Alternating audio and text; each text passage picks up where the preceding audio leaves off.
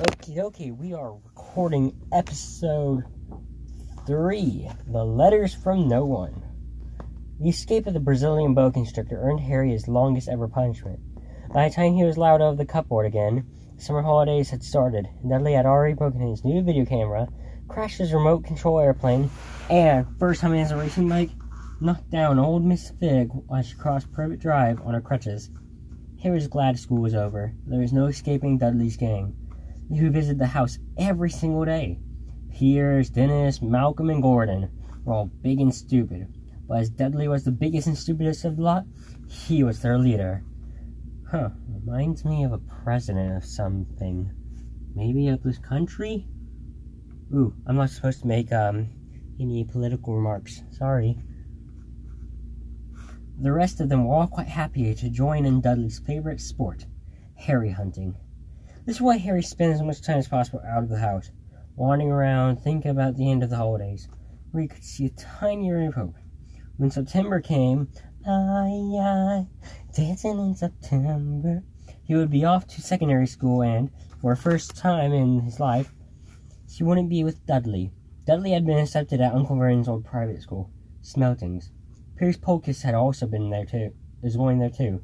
Harry, on the other hand, was going to Stonewall High, the local public school. Dudley thought this was very funny. Stonewall is something very different in the United States. They stuff people's heads down toilets the first day at Stonewall, he told Harry. Want to come upstairs and practice? No thanks, said Harry. The poor lower toilets never had anything as horrible as your head down it. It might get sick. Then he ran before Dudley could work out what he had said. One day in July, Aunt Petunia took Dudley to London by his Smeltings uniform, leaving Harry at Miss Fig's. Miss Fig wasn't as bad as usual. Turned out she'd broken her leg tripping over one of her cats. She didn't seem quite as fond of them as before. She let Harry watch television and gave him a bit of chocolate cake that he tasted, though it had been there for several years. That evening, Dudley paraded around his living room for the family at still can't talk, by the way. That evening, Dudley paraded around the living room for the family in his brand new uniform. Smeltings boys wore maroon tailcoats, orange knickerbockers. Why do British have weird names? Just call them pants. And flat straw hats called boaters. They also carried knobby sticks used for hitting each other while teachers weren't looking.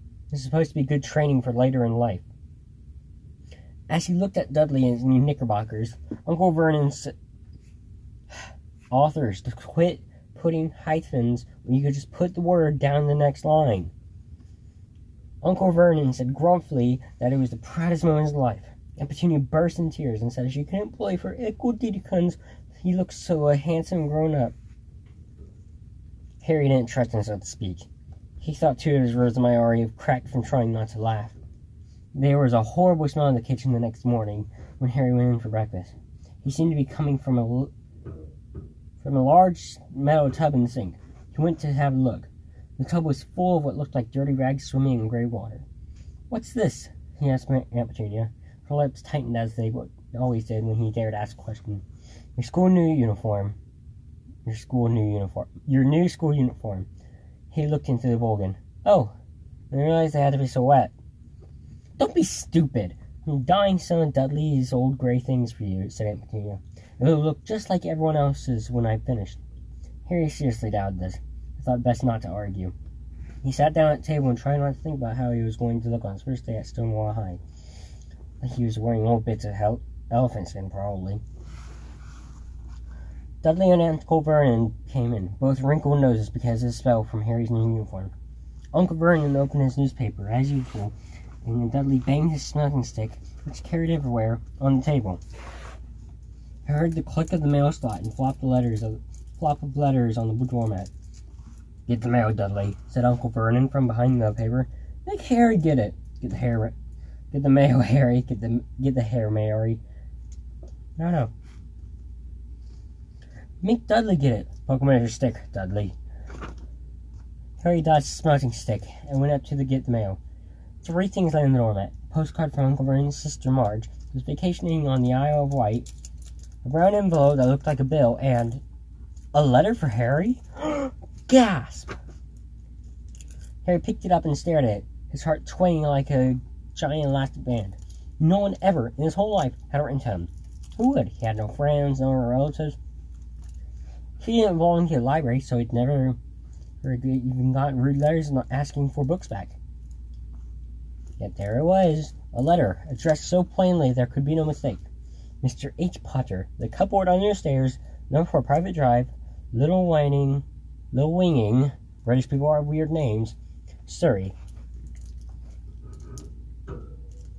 The envelope was thick and heavy, made of yellowish parchment, and the address was written in emerald green ink. There was no stamp. Turning the envelope over, his hand trembling, Harry saw a purple wax. Ugh. A bad taste in my mouth. Saw a wax seal bearing a coat of arms, a lion, an eagle, a badger, and a snake surrounding a large letter H. "Hurry up, boy," shouted Uncle Vernon from the kitchen. "What are you doing? Checking for water bombs?" He shuddered at his own. He chuckled at his own joke. Harry went back to the kitchen, still staring at his letter. He handed Uncle Vernon his bill and the postcard, sat down, and slowly began to open the yellow envelope. Uncle Vernon ripped open the bill, snorted in disgust, like that snort, and flipped over the postcard. "Marge is ill," he informed Aunt Petunia. "It is funny woke." "Dad!" said Dudley suddenly. "Dad! Harry's got something!" Harry was on the point of unfolding the letter, which was written on the same heavy parchment as the envelope, when it was jerked sharply out of his hand by Uncle Vernon. "That's mine," said Harry, trying to snatch it back. "Who'd be writing to you?" sneered Uncle Vernon, shaking the letter in one hand and glancing at it. Why can't I read right now? Okay.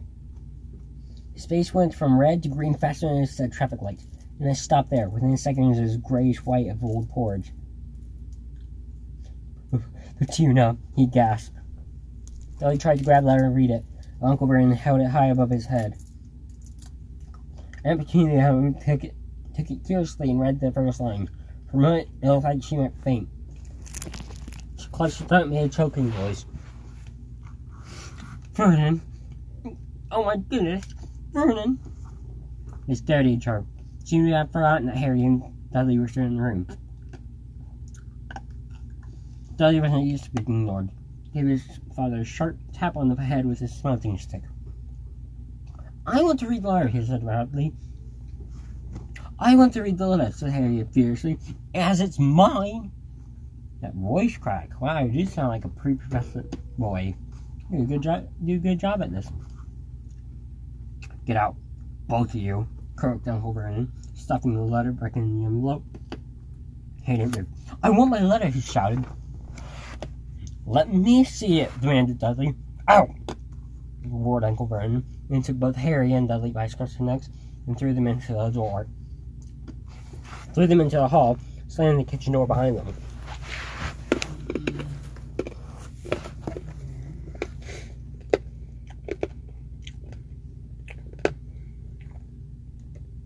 "Out!" roared Uncle Vernon.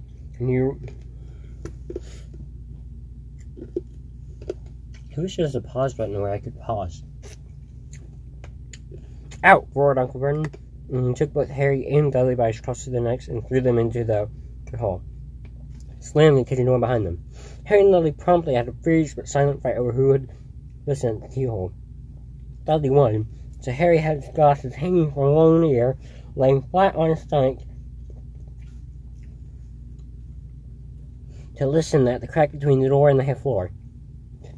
"Vernon," Petunia was saying in a quivering voice, "look at the address. How could they possibly know where he sleeps? You don't think they're watching the house?"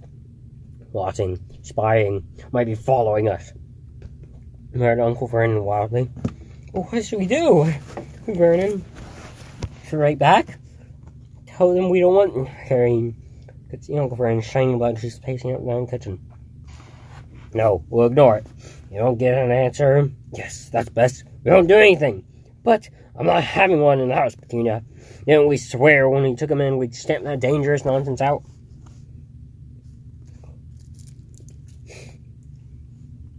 That evening, when he got back from work, Vernon did something he'd never done before. He visited Harry in his cupboard. speaking of cupboard, I'm recording this in my closet, and it's kind of cracked in here. Hold on. Oh, that's better. Okay. That's a lot better.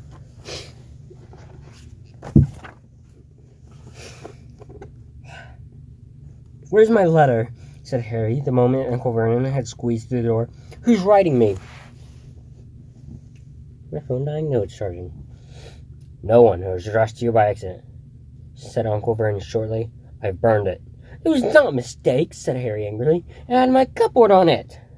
"Silence!" yelled Uncle Vernon, and a couple of spiders fell from the ceiling. He took a few deep breaths and then forced his face in a smile, which was quite painful. "Yes, Harry, I love this cupboard. Your aunt and I have been thinking. You're really getting too big for it. I think it might be, nice if you moved in Dudley's second bedroom." "Why?" said Harry. "Don't ask questions," he snapped at his uncle. "Take your stuff upstairs, now." The Dudley's house had 4 bedrooms. One for Uncle Vernon and Petunia, one for visitors, usually Uncle Vernon's sister Marge, one where Dudley slept, and one where Dudley kept all his toys and things that wouldn't have been in the first bedroom. Where am I? It only took Harry one trip upstairs to move everything he owned from his cupboard to this room. He sat down on the bed and stared around him. Nearly everything in here was broken. 9-month-old video camera lying atop a small working tank Dudley had once driven over to the next-door neighbor's dog. They have tanks in Britain? What the? I thought our gun laws were weird.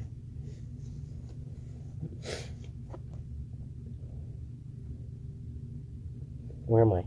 In the corner was Dudley's first ever television set, which put his foot through when his TV program had been cancelled. Understandable. There was a large birdcage, which once held a parrot, which Dudley swapped for a real air rifle, which was set up on a shelf with the end all bent because Dudley had sat on it. Our shelves were full of books. They were the only things in them that looked like they'd never been touched. From downstairs came the sound of Dudley bawling at his mother. "I don't want him in there. I need that room. Make him get out." Harry sighed and stretched out on the bed. Yesterday he had given anything to be up here. Today he'd rather be back in his cupboard with that letter up than up here without it. Next morning at breakfast, everyone was rather quiet. Dudley was in shock. He'd screamed, whacked his father with his smelting stick, been sick on purpose, kicked his mother, and thrown his tortoise through the greenhouse roof. And he still didn't have his room.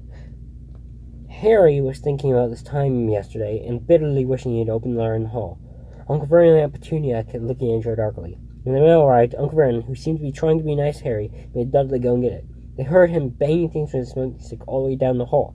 Then he shouted, "There's another one! Mr. H. Potter, the smallest bedroom, number 4, private drive." It was a strangled cry. Uncle Vernon leapt from his seat and ran down the hall, Harry right behind him. Vernon had to wrestle Dudley to the ground and get the letter from him, which was made difficult by the fact that Harry had grabbed Uncle Vernon from behind the neck. After a minute of confused fighting, in which everyone got hit a lot by a smelting stick, Uncle Vernon straightened up, gasping for breath, with Harry's letter clutched in his hands. "Go to your cupboard. I mean bedroom," he wheezed at Harry. "Dudley, go. Just go." Harry walked round and round his new room. And someone knew they had moved out of the cupboard, and they seemed to know that he hadn't received his first letter. Surely that meant he'd try again. This time he'd be sure they didn't fail. He had a plan. Bum, bum, bum. The prepared alarm clock rang at 6 o'clock the next morning. Harry turned it off quickly, dressed silently. He mustn't wake the Dursleys. He strolled downstairs without turning on any of the lights. He was going to wait for the postman at the corner of Private Drive and get the letters for number 4 first. His heart hammered as he crept across the dark hall towards the front door. Arrgh! Yo-ho, yo-ho, sorry. Harry leapt into the air. He trod on something big and squashed on the doormat. Something alive. The lights clicked on something, and to his horror, realized that the big squashy something had been in his uncle's face. Uncle Vernon had been lying at the foot of the front door in a sleeping bag, clearly making sure that Harry didn't do exactly what he was trying to do. He shouted at Harry for about half an hour and told him to go and make him a cup of tea. Harry shuffled off to the kitchen, and by the time he got back, the mail had arrived. Right onto Uncle Vernon's lap. Harry could see 3 letters addressed in green. "I want," he began. No, ooh, wow. Wrong person. I want, he began. Uncle Vernon was tearing the letters into pieces before his eyes. Uncle Vernon didn't go to work that day. He stayed at home and nailed up the mail slot. See, he explained to him. Yes, Uncle Petunia. Aunt Petunia's a man now. They threw him out through the nails. If they can't deliver them, they'll just give up. I'm not sure that'll work, Vernon. Oh, these people's minds just work in strange ways, Petunia. They're not like you and me, said Uncle Vernon, trying to knock a nail with a piece of fruitcake Aunt Petunia had just brought him. I wonder if that would work. If you could, get a fruitcake and nail and nail. They're pretty hard, aren't they? On Friday, no less than 12 letters arrived for Harry. As they couldn't go through the mail slot, they had been pushed under the door, slided through the sides, and even forced through with a small window in the downstairs bathroom. Uncle Vernon stayed at home again. After burning all the letters, he got the hammer and the nails and boarded up the cracks around the front and back door so that no one could get out. Go out, not get out. Same difference. He hummed Tiptoe Through the Tulips at his work, which I have no clue what it is, probably not a British thing, and jumped at small noises. On Saturday, things began to get out of hand. 24 letters to Harry found their way into the house, rolled up and hidden inside each of the 24 eggs that their very confused mailman had handed Petunia through the living room window. While Uncle Vernon made furious telephone calls to the post office and the dairy, trying to find someone to complain to. Aunt Petunia shredded the letters in her food processor. Kids, we're having letters tonight. Sorry. Who on earth wants to talk to you so badly? Dudley asked Harry in amazement.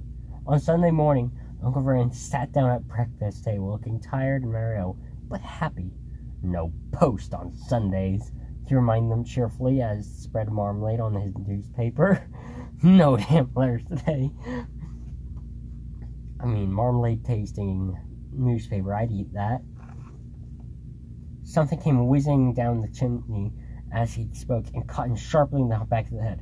Next moment, 30 or 40 letters came pelting out of the fireplace like bullets, largely stuck. Harry leapt into the air trying to catch one. Out! Out! Uncle Vernon seized Harry by the waist and threw him into the hall. Oh, wow, I lost the ability to talk again. Sorry, everybody. That does it, said Uncle Vernon, trying to speak calmly, but pulling great tufts out of his mustache at the same time. I want all of you back here in 5 minutes, ready to leave. We're going away. Pack some clothes. No arguments. He looked so dangerous with half his mustache missing that no one dared argue. Half a mustache. That's quite the fashion statement. 10 minutes later, they had wrenched their way through the boarded up doors and were in the car, speeding towards the highway. Sorry for all the pauses, everyone. I just really have like a watery mouth, and it's like, so sorry about that. Dudley was sniffing in the back seat. His father had hit him around the head for holding them up while he tried to pack his television, VCR, and computer in a sports bag. It's a big sports bag. What does Chubster need a sports bag for? They drove, and they drove. Even Aunt Petunia didn't dare ask where they were going. Every now and then, Uncle Vernon would take a sharp turn and drive in the opposite direction for a while. Shake them off. Shake him off. Shake him off. Shake it. Sorry, it literally says shake him off. Shake him off. He would mutter whenever he did this. They didn't stop to eat or drink all day. By nightfall, Dudley was howling. He never had such a bad day in his life. He was hungry. He'd missed 5 television programs he'd wanted to see, and he'd never gone so far without blowing up an alien on his computer. Sounds like my brother. I love you, Chase, if you're listening to this. Uncle Vernon stopped at last outside a gloomy-looking hotel on the outskirts of a big city. Dudley and Harry shared a room with twin beds and damp and musty sheets. Dudley snored, but Harry stayed awake, sitting on the windowsill, staring down at the lights of passing cars and wondering. They ate stale cornflakes and cold What is that fucking accent? What the hell? Oh, there's my F-bomb for the day. They stale cornflakes and cold tinned tomatoes on toast for breakfast the next day. They had just finished when the owner of the hotel came over to the table. Excuse me, this one is for you, Mr. H. Potter. We only got about 100 Excuse me, this one's for you, Miss H. Potter. Only got about 100. He's at the front desk. She held up the list so that she could read the green ink. Miss H. Potter, room 17, Railview Hotel, Cookworth. Harry made a grab for a letter, but Uncle Vernon knocked his hand out of the way. The woman stared. "I'll take them," said Uncle Vernon, standing up quickly and following her to the dining room. From the dining room. I lost the ability to speak again. Congrats, Parker. You are now completely illiterate. Wouldn't it be better just to go home, dear? Aunt Petunia suggested timidly. Hours later, Uncle Vernon didn't seem to hear her. Exactly what he was looking for, none knew. He drove them to the middle of the floors, got out, looked around, shook his head, got back in the car, and off they went again. The same thing happened in the middle of a plowed field, halfway across the suspension bridge, and the top of a multi-level parking garage. "Daddy's gone mad, hasn't he?" Dudley asked Aunt Petunia, dully late in the afternoon. Uncle Vernon had parked at the coast, locked them all inside the car, and disappeared. It started to rain. Great drops beat on the roof of the car. Dudley sniveled. I love the sound of car rain. Car rain. Yes, it rains car. But, like, have you ever just listened to rain on, like, a window or, like, on a car roof? It's so relaxing. Alright, little mini rant aside. It's Monday, he told his mother. The great Humberto's on tonight. I want to stay somewhere with a television. Monday. This reminded Harry of something. If it was Monday, and you could use the count on Dudley, the days of the week, because television, then tomorrow, Tuesday, was Harry's 11th birthday. Of course, his birthday was never exactly fun. Last year, the Dursleys gave him a coat hanger and a pair of Uncle Vernon's old socks. Still, you weren't 11 every day. Uncle Vernon was back, and he was smiling. He was also carrying a long, thin package and didn't answer Aunt Petunia when she asked what he brought. Found the perfect place. Come on, everyone. Out. It was very cold outside the car. Uncle Vernon was pointing at what looked like a large rock out at sea. Perched on top of the rock was the most miserable little shack, one you could imagine. One thing was certain. There was no television there. Storm forecast. Can't talk. Storm forecast for tonight, Uncle Vernon said gleefully, clapping his hands together. This gentleman's kindly agreed to lend us his boat. A toothless old man came ambling up to them, pointing with a rather wicked grin. Dying. At an old rowboat bobbing in the iron-gray water below them. I've already got us some rations, so all aboard. It was freezing in the boat. Icy sea spray and rain crept down their necks and chilly wind whipped their face. After what seemed like hours, they reached the rock, where Uncle Vernon, slipping and sliding, led the way down to the broken-down house. The inside was horrible. It smelled strongly of seaweed. The wind whistled through and gasped the wooden walls, and the fireplace was damp and empty. There were only 2 rooms. Uncle Vernon's rations turned out to be a big bag of chips each and 4 bananas. He tried to start a fire, but the empty bags of chips just smoked and shriveled up.